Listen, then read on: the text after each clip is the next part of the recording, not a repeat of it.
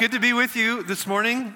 My name's John Marriott, and great to see so many here. Great to see so many familiar faces. Some former students at Biola are here, so it's very nice to have you in the audience out there today too.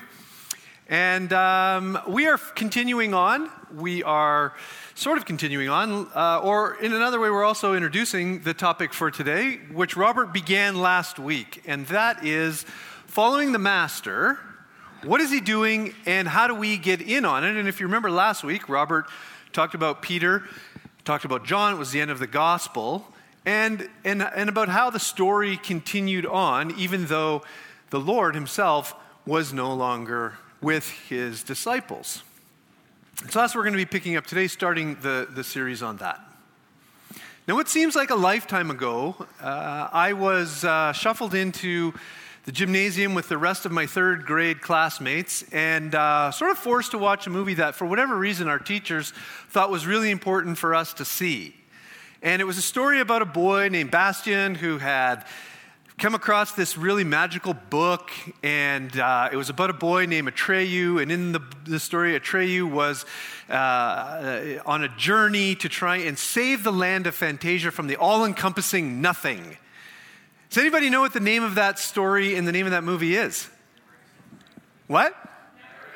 Yeah, the never-ending story, right? It's the never-ending story. And although you probably can't remember much about the story, this theme song probably does still stick in your head because it actually made it to the top 6 on the American adult contemporary charts.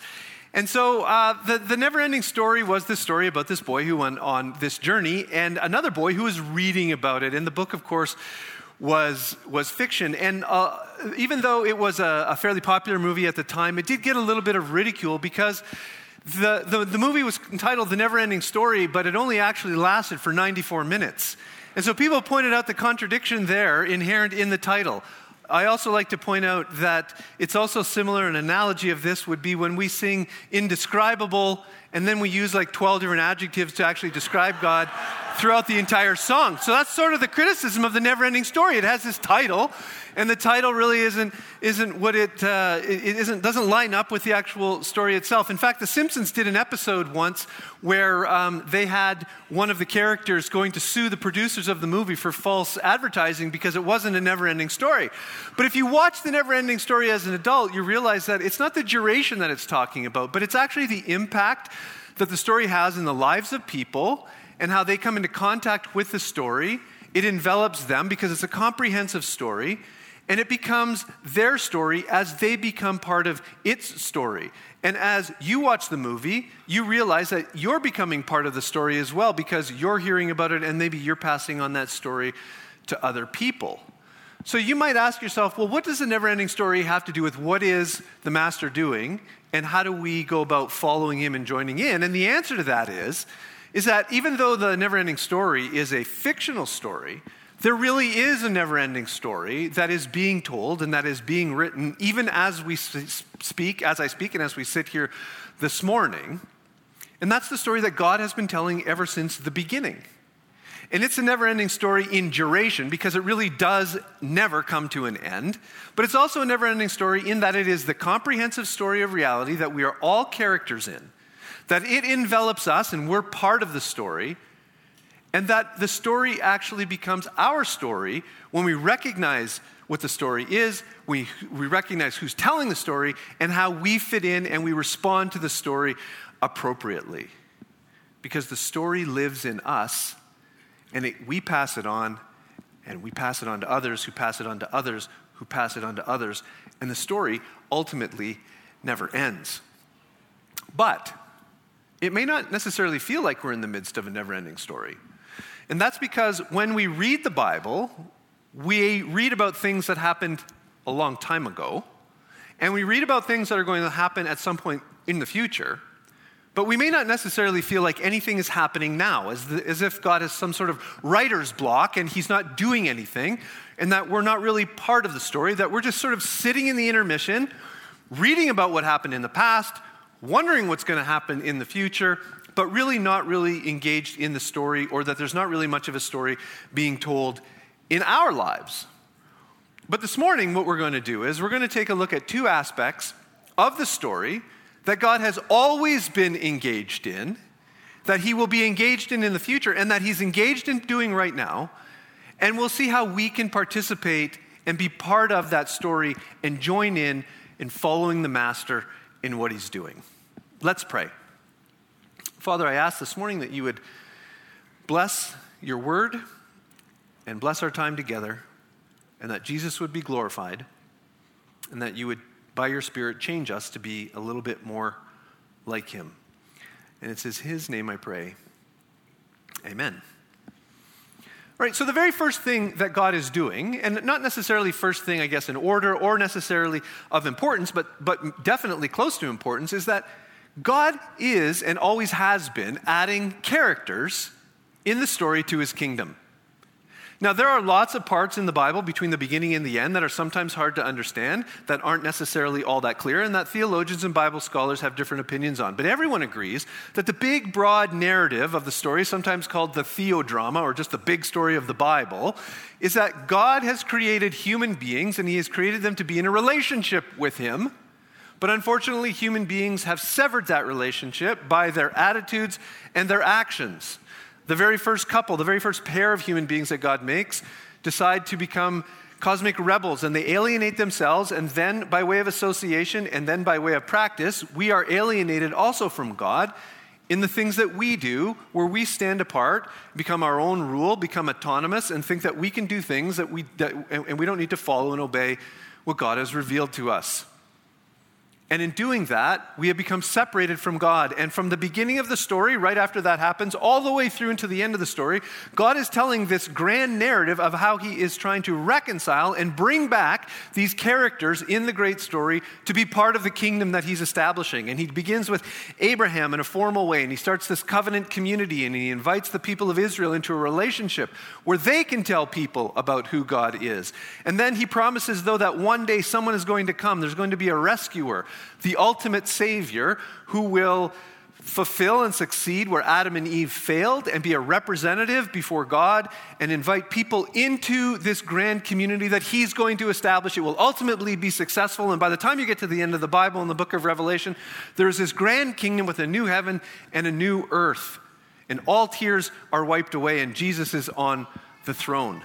But there's one really big problem with the story. Although that's the good news, the bad news is that we're all cosmic rebels, and of course, therefore, we're alienated, and we're not able to enter into the kingdom. And so the heart of the gospel story is the salvation message that says that Jesus enters into the world, declares himself the king, but the king is crucified, and in being crucified and rising again from the dead, he takes care of our sin problem, our rebellion problem, by taking it upon himself and exchanging that with his righteousness for our sake. And when we recognize who he is and pledge our allegiance to him as the king of the kingdom, then we're welcomed into his family. And we have a new life. We're part of the new story that God is telling, not only in a broad sense, but on our own individual level. God works out a new story in our lives. And God has been doing that from the beginning. He is going to do that at the end, but he has been doing that throughout the church age as well. We read, of course, in the Gospels that Jesus comes into the world and he calls people, and people join him. But you know that Jesus is still doing that now. In the book of Acts, what we find is, after Jesus has given his disciples the Great Commission to go into all the world and to preach the good news and to make disciples of all people, and to teach them everything that he commanded, and to be baptized, they go about doing this. And the early church gossips the gospel all around the Mediterranean world. They share what Jesus has done. And in sharing what Jesus has done, God does his part. And throughout the book of Acts, over and over again, whether it's in chapter 2, or it's in chapter 5, or it's in chapter 6, or in other places, you read phrases like this. Acts chapter 2, verse 46, and day by day, attending the temple together and breaking bread in their homes, they received their food with glad and generous hearts, praising God and having favor with all the people. And the Lord added to their number, day by day, those who were being saved. God added to the number of the church those who heard the news of the good news, those who heard the story about Jesus, because There were people who were telling the story. Now, sometimes we might say, yes, God did that then. And of course, he worked then. And we see God's hand back then. But is God really doing that now? And the answer to that question is absolutely yes, he's doing that. And God's fingerprints are all over the salvation of all kinds of people who have great and wonderful stories about how God has called them into the kingdom. A number of years ago, a friend of mine was involved, two friends of mine actually, were involved in the story of someone who came to know God in a way that only God could orchestrate. This gentleman was hitchhiking, running away from his family problems. He had children. His marriage was strained, and he couldn't take it anymore, so he decided that he was just going to hit the road, and he decided to hitchhike from where I live in Sault Ste. Marie, or where my parents live, where I grew up, in northern Ontario, and he was going to head out west where he had relatives, and he was just going to start everything anew. So he's leaving everything behind. And he stepped onto the highway to hitchhike, and he got picked up by a Baptist pastor. And that Baptist pastor preached at him for the entire time they were in the car together until the gentleman couldn't handle it anymore. And he said, look, I've had enough. Just stop and let me out here on the side of the road. I don't even care where we are. I don't want to hear any more of this stuff. So that's what he did. He let him out on the side of the road. And where he let him out on the side of the road of, just coincidentally, was out in the middle of nowhere, Gooley River, Ontario, which, of all places in the world, actually has its own Bible college. It has one professor, Dr. Clock, who started the college years ago. They built a chalet-style building. It's about 4 stories tall. You can see a picture of it on the internet if you Google Northland Bible College, Gooley River, Ontario. And they had about 6 to 10 students there every year. And these folks would come through, and it was like, if you're familiar with Francis Schaeffer and Labrie, they would do schoolwork in the morning, and they would shovel manure in the afternoon. And they would harvest the garden, they would milk the cows. And so here this guy gets out on the side of the road, and he sees this big sign in the middle of the field that says, "You must be born again." And he thinks, I've had enough of this, but I sure do want to eat. And so he walks up to the chalet, and as he's walking up the driveway, he sees a student there, a friend of mine named Joe. And Joe says, "Hey, how you doing?" And he says, "Well, I'm hitchhiking, I'm across Canada." And they get into the nuts and bolts of the nitty-gritty of his story. And Joe starts to tell him, I think that it's great that you stopped here, because I think that Jesus is the answer to your problems. He says, "I don't want to hear about Jesus. I just heard about Jesus for like the last 2 hours of hitchhiking with this Baptist pastor." And Joe said, "Oh, that's okay. That's fine. We're still happy to give you a meal." So they bring him in. All the other students, like all 5 or 6, come and they sit down at the table. They start eating. They introduce this guy. And of course, they think it's their opportunity to share the gospel with him. He doesn't want to hear any of it. Finally, when they're all done, he says, "I'm out of here." My friend Tim walks him down to the highway, about maybe a quarter of a mile away. And on the way, he's encouraging him in the things of the Lord. He's sensitive to the fact that this guy doesn't want to hear it anymore, but he thinks this is his last opportunity, so he just encourages him in the things of the Lord. The guy says, "Look, fine. You got your religion, I got mine. I heard what you had to say, but that's enough. I'm on my way." So he goes out, he hitchhikes, and he gets in a car with someone, and this one's not a Baptist pastor. This one's not preaching to him at all. In fact, there's actually silence in the car for most of the drive, and it's time for this guy to think about everything that he's heard, and he starts to feel convicted that maybe what he's heard has some truth to it. He really is running away from his problems. He really has committed sins in the past, and he starts to really feel like maybe there was something to what these guys were telling him, and the fact that he ran into a Baptist preacher, and then he ended up outside of Bible college in the middle of nowhere. Finally, they come to this diner, and they part ways, the hitchhiker and the driver. And the diner goes in, and he decides, "I'm going to have a cup of coffee, and I'm going to have a piece of pie, and then sort of settle down for the night somewhere." So he finishes his cup of coffee, he finishes his piece of pie, he goes to pull out a napkin, and out of the napkin falls a Bible tract. And he reads that Bible tract, and it tells him how he's a sinner and that he needs to get saved. And it's the same message he's heard from Joe and Tim and the Baptist preacher. And he's starting to feel convicted about this. And now he's really wondering, what is there to this message?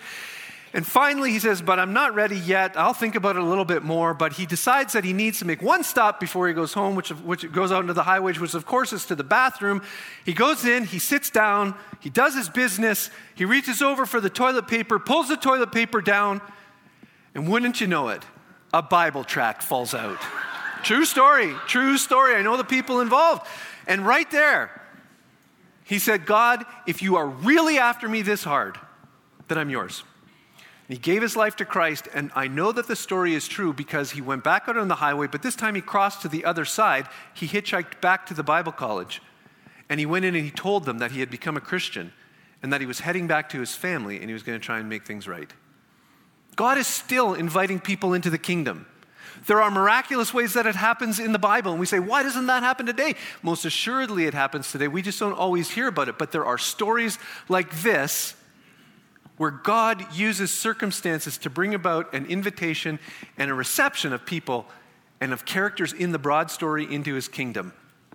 Tony Campolo is a sociologist, an evangelical Christian sociologist, cares deeply about social issues, who was invited to go and speak to a robust and renowned group of intellectual thinkers, judges, lawyers, clerks, etc.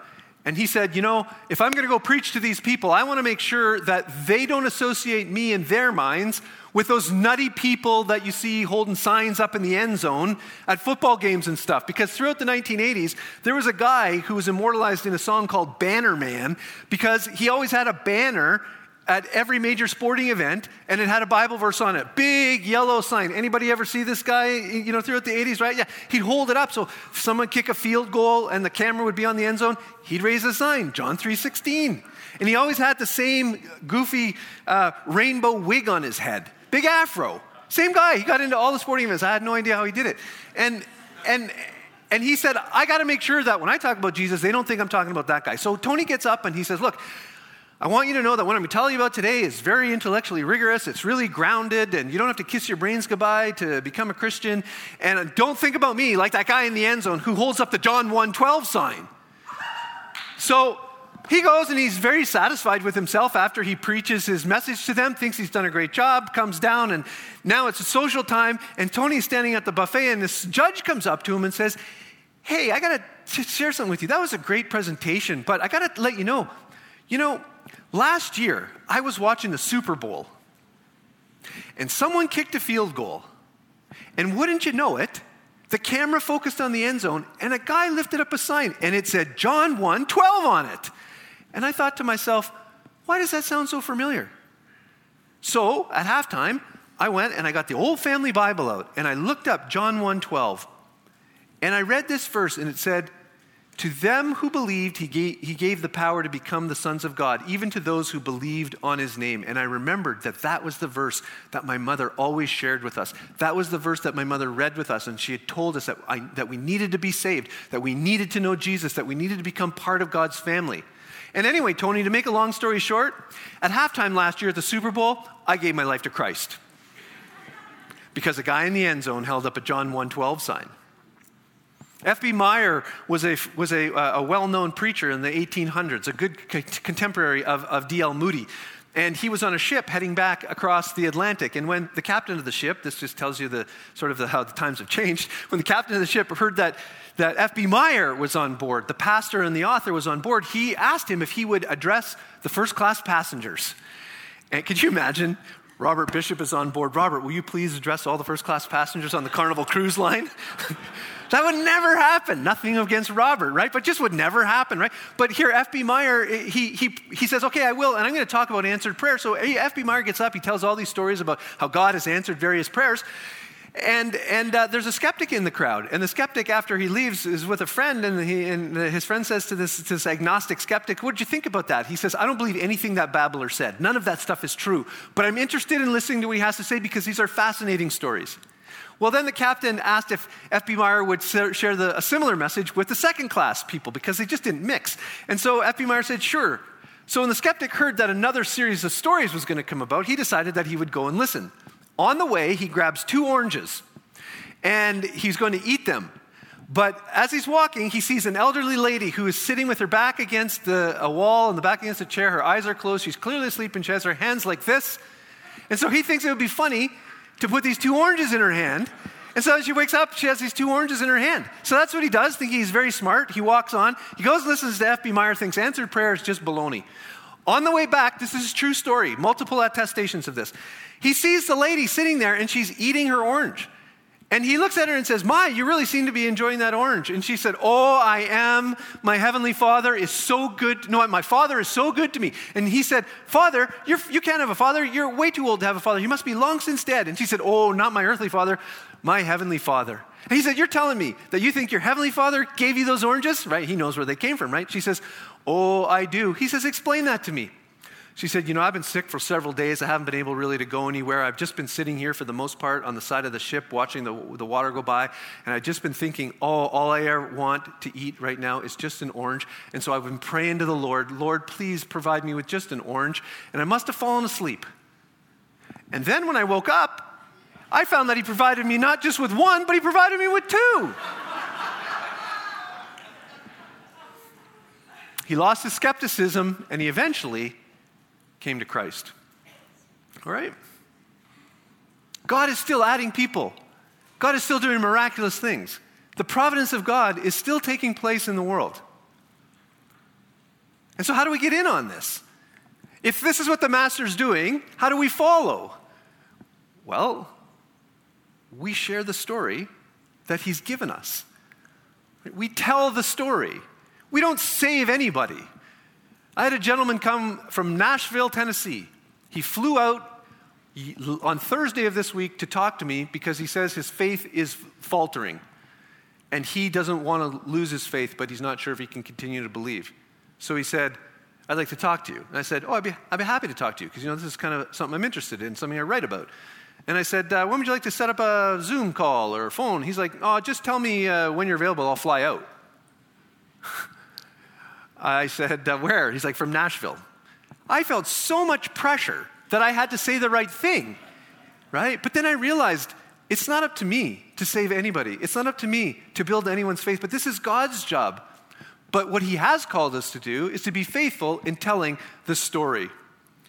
And you might say, "Look, I'm not very good at telling the story. I get kind of tongue-tied. I'm not very articulate. And I'm just a baby Christian, and maybe I don't really know how to explain it very well." Well, we're going to completely undermine that excuse right now. One of the gentlemen who was in that story that I told you, who walked the hitchhiker down to the highway, his name was Tim.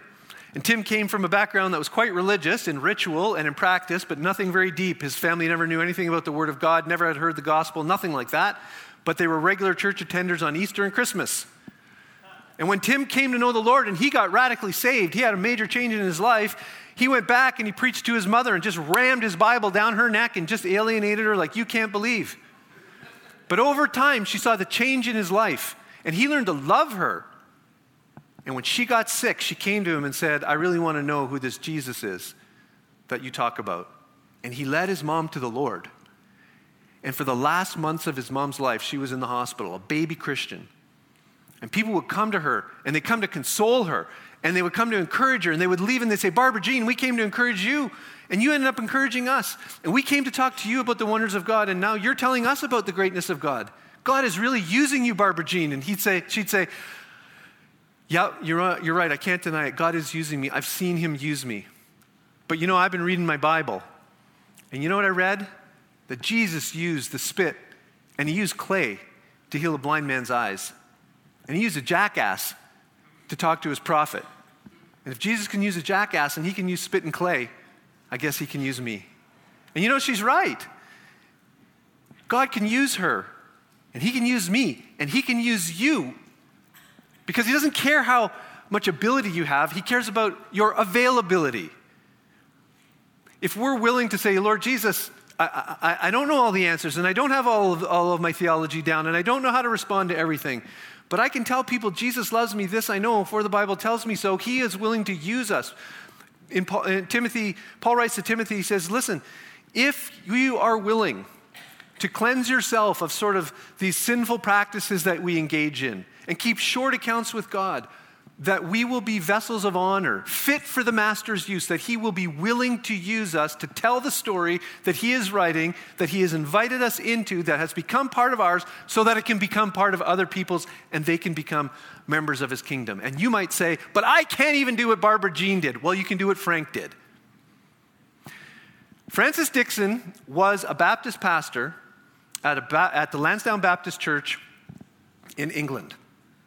And after a time of testimony, he heard two young men in his congregation stand up and tell almost the exact same testimony, that they came to know the Lord because they were in Sydney, Australia, on George Street, and an elderly old man came up to them and said, if you were to die tonight, where would you spend eternity? Would you be in heaven with the Lord, or would you be in hell?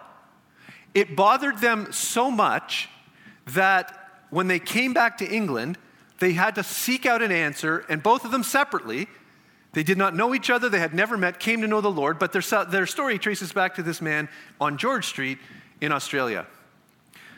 Francis Dixon, the pastor who hears this story, is going on a preaching tour of Australia within a month, and he says, I'm going to see if I can track down this gentleman.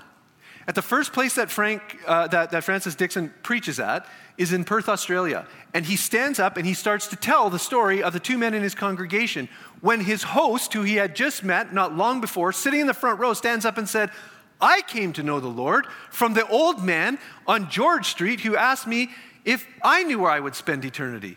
In Adelaide, at the next message where he preached, another man came up afterwards and said, I came to know the Lord because of this man. In all, 10 people, he discovered, had come to know the Lord because of this man on George Street. Some of whom had gone into full-time ministry and were missionaries in other parts of the world. And so while he was in Australia, when he finally got to Sydney, through his contacts, he said, has any of you ever heard of the man on George Street? And one of them said, oh yeah, we all know him well. His name's Frank. His name's Frank Jenner. And Frank goes out every day and he asks 10 people, do you know where you will spend eternity? And he is so nervous and uncomfortable in doing that, he has to pray before he encounters everyone, I can do all things through Christ who gives me strength. And then he goes out and he asks one simple question. Francis Dixon met Frank Jenner and told him the story of the various people that he had met. And Frank broke down and cried. And he said, oh God, thank you for tolerating me and allowing me to hear that something had come from the questions I had asked. Because in all of the years that he had been doing it, speaking to probably almost 100,000 people, if you were to do the math, he had never once heard about anyone going on for the Lord. And this is 10 people that Francis Dixon discovered just by telling the story. When I tell the story, I half expect someone in the crowd to stand up and say, I got saved because of the guy on George Street. How many more people are out there? All because he gave what he could, he did what he could, and he shared the story. God is just looking for vessels of clay that he can fill and that he can work through because he's adding characters to his kingdom. He has been doing it since the beginning. He will do it all the way through to the end. It may not seem like he's doing it now, but trust me, he is. Right, the second thing that God is doing, he has always been doing, and he is doing today, is that he's actively engaged for caring for the characters in the story. Not every character in the story is a character who's now in the kingdom, but every character in the story is part of the story and someone for whom God cares. We know that Jesus says that he came in the world to seek and to save those which are lost, and he came to give his life as a sacrifice on the cross to take away our sins. But at the very beginning of Jesus' ministry, he wants us to know that he cares deeply, not just about eternity, but he cares about time. He doesn't care just about the holy things, he cares about the mundane things. He doesn't care just about the spiritual, but he deeply cares about the physical. In Luke chapter 4, at the beginning of Jesus' ministry, at his home synagogue in Nazareth, when it's time for Jesus to stand up and read the scroll, here's what he says, and here's how he defines his ministry. Verse 18, the Spirit of the Lord is upon me because he has anointed me to proclaim the good news to the poor.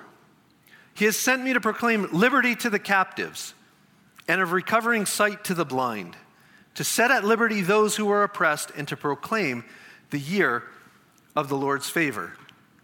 And as Jesus goes about his preaching ministry and calling people to repentance and inviting them to come into the kingdom, he's doing good works.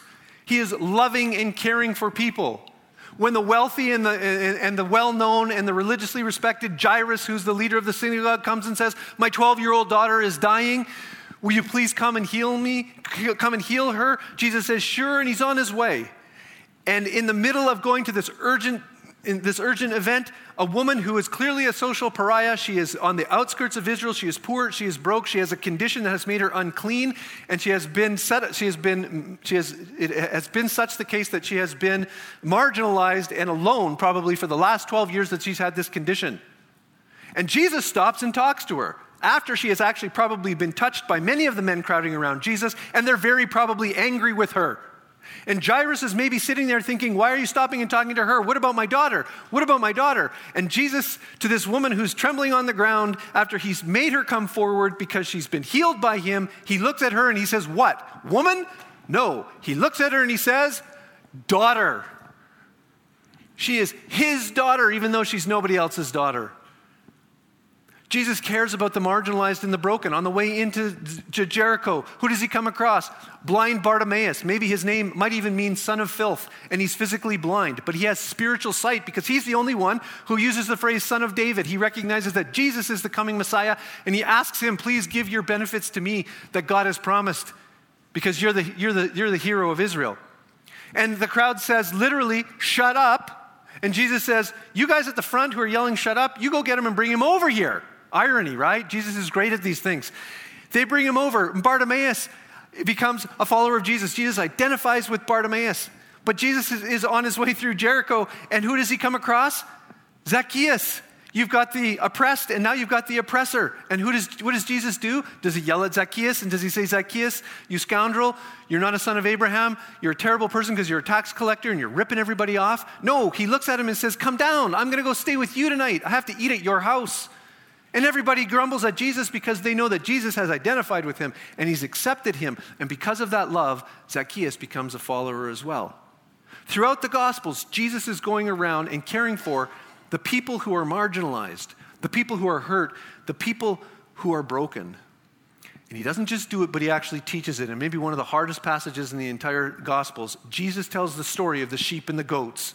And he says in Matthew chapter 25, at the end of time, the Son of Man is going to come and he's going to separate the nations and divide them like a shepherd separates the sheep from the goats.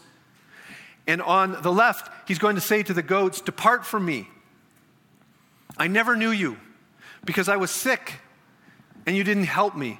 Because I was in prison and you didn't visit me. Because I was hungry and you didn't feed me. Because I was naked and you didn't clothe me. And they'll say to him, Lord, when did we see you all of those things? And he'll say, when you didn't do it to my brethren, the least of my brethren, you didn't do it to me. And then he'll turn to the right and he'll say to those, the righteous, come into the kingdom prepared by your heavenly Father. And because when I was sick and when I was in jail and when I was all those things, you came to me.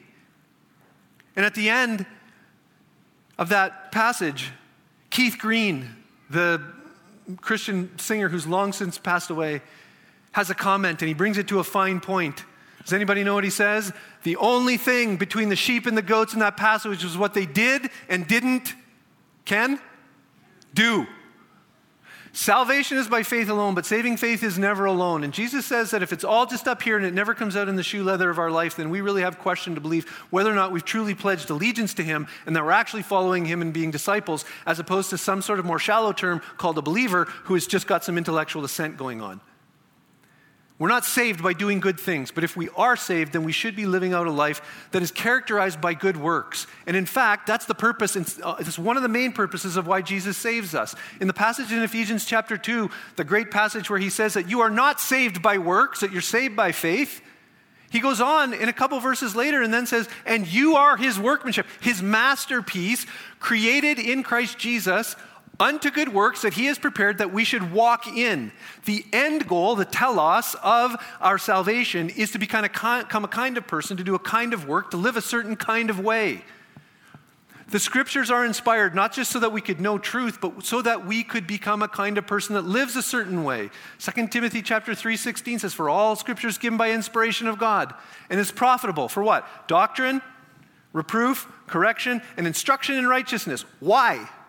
So that the man or woman of God might be complete, thoroughly furnished unto every good work.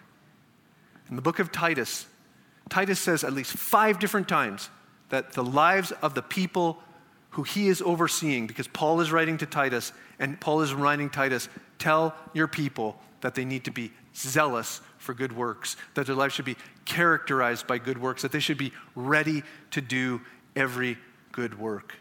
And that's what the early Christians were characterized by. In the book of Acts, when Tabitha is dying, they call Peter and they say, Peter, can you come? Can you really come? Especially for her, because Tabitha is someone who was abounding in deeds of kindness and charity, and then she did them continually.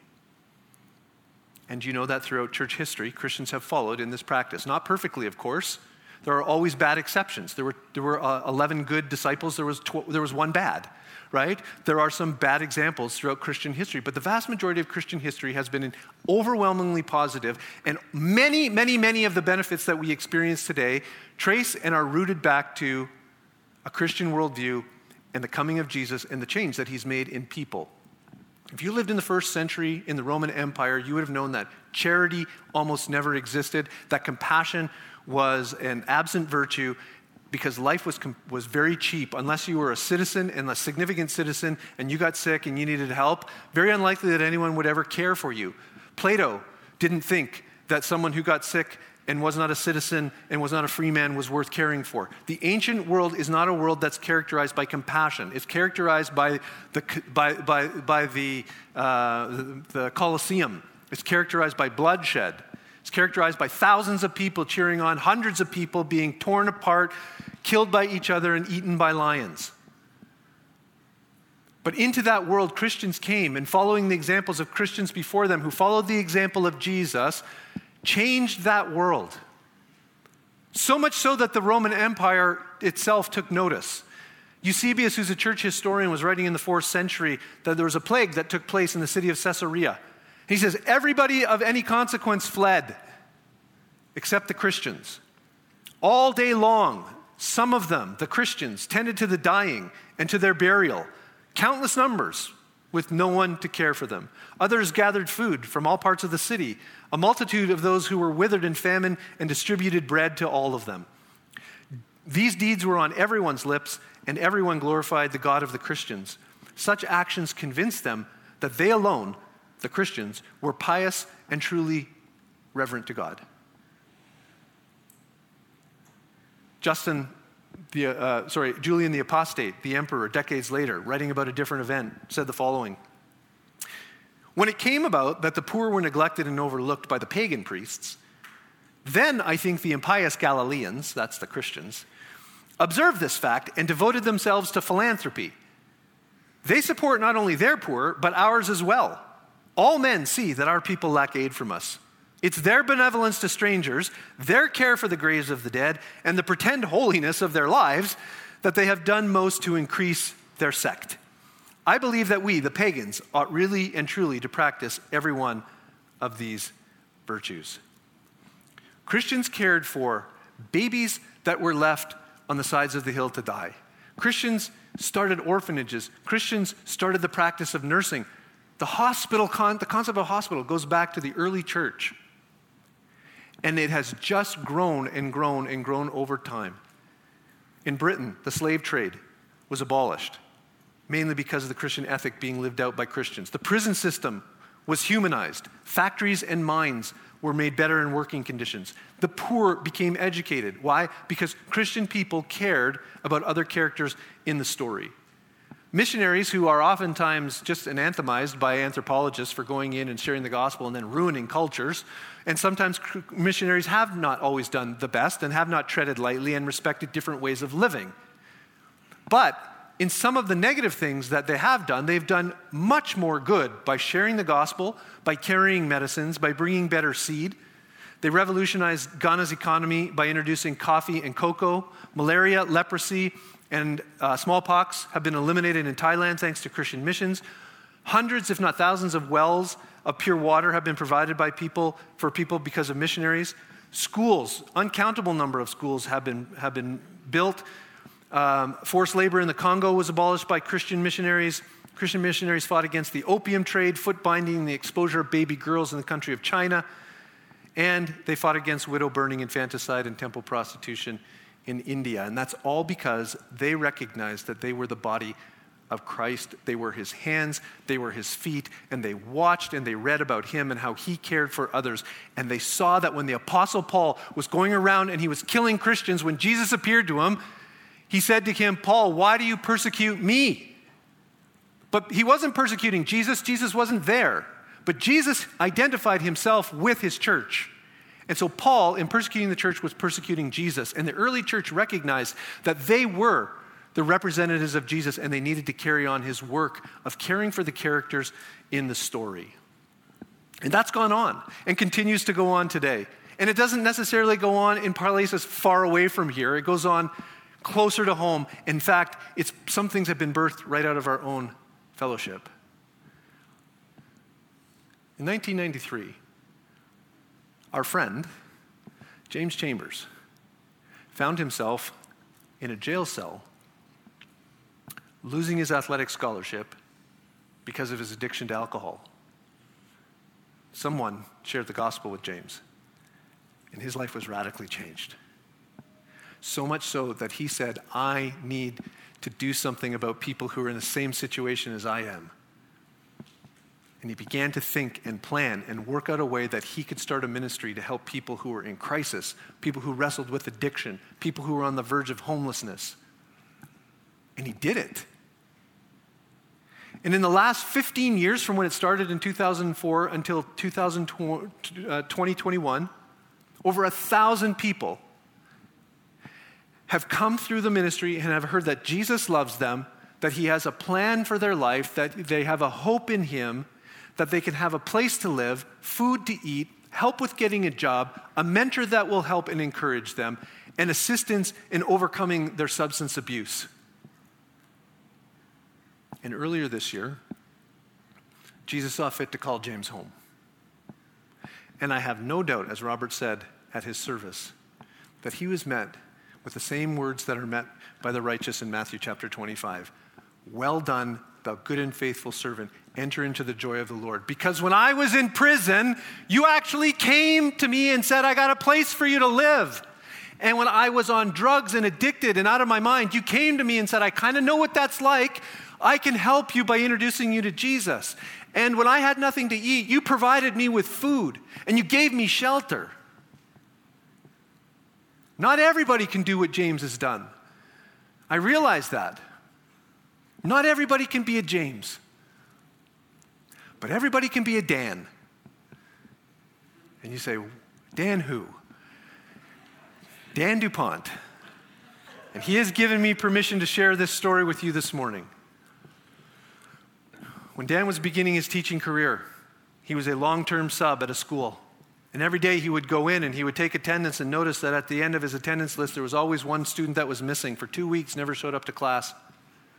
And finally, one day he looked down and looked up and there was a new face in class.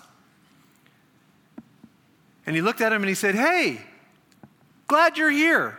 I'm Mr. DuPont." Yeah, I've seen Dan be happy and smiling after a really long plane flight, standing in a fairly long line waiting to get a rental car.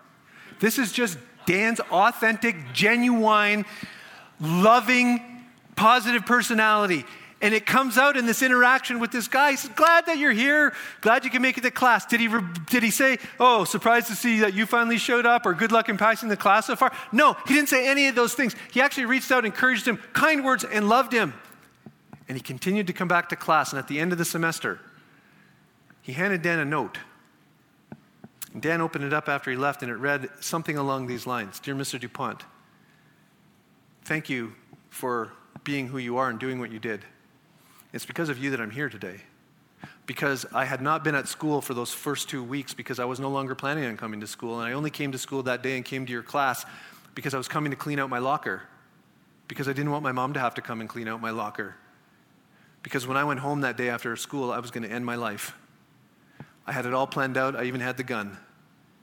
But your kindness, your words of encouragement, stopped that from happening. And I'm made it through the class, and I'm here today." I was talking with Dan about this last night, and he said, "Yeah, and we're still friends on Facebook," and he's gone on to live a productive life. You may not be able to start a ministry, but you can be kind. You can say an encouraging word. You can say something positive. And in doing so, you line up with what Jesus is doing in the world today, and you continue to take your part as a character in the story. Right? We began this morning by asking, what does it mean to follow the Master, and what's he doing? Well, the answer is what he's doing. He's bringing people into his kingdom, and he's caring for people who are in the world. And he wants us to do the same. And so how do we do that? Simply by being available and speaking when we have the opportunity and doing when we have the opportunity and leaving the results up to God, who is continually writing a story that he has a vested interest in having a happy ending. Let's pray. Father, thank you for the fact that you have not left us, that we're not in the middle of a story where you've taken a break, you don't have writer's block, we're not in the middle of an intermission, but that you are active in the world this day. Thank you that you invite us to be part of the story that you're telling by sharing the good news of Jesus and by loving other people who we come across in his name. Would you help us to do that today, leaving the results up to you, and would you be kind enough to let us see what some of those results are down the road? We pray this in Jesus' name. Amen.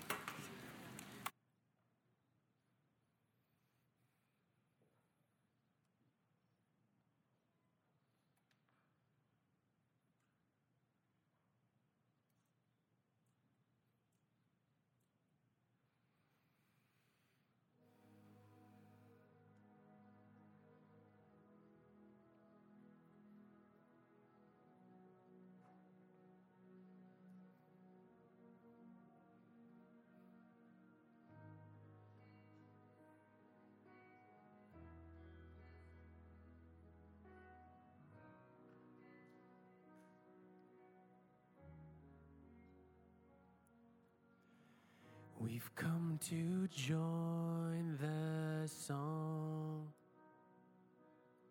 sung long before our lives, to raise our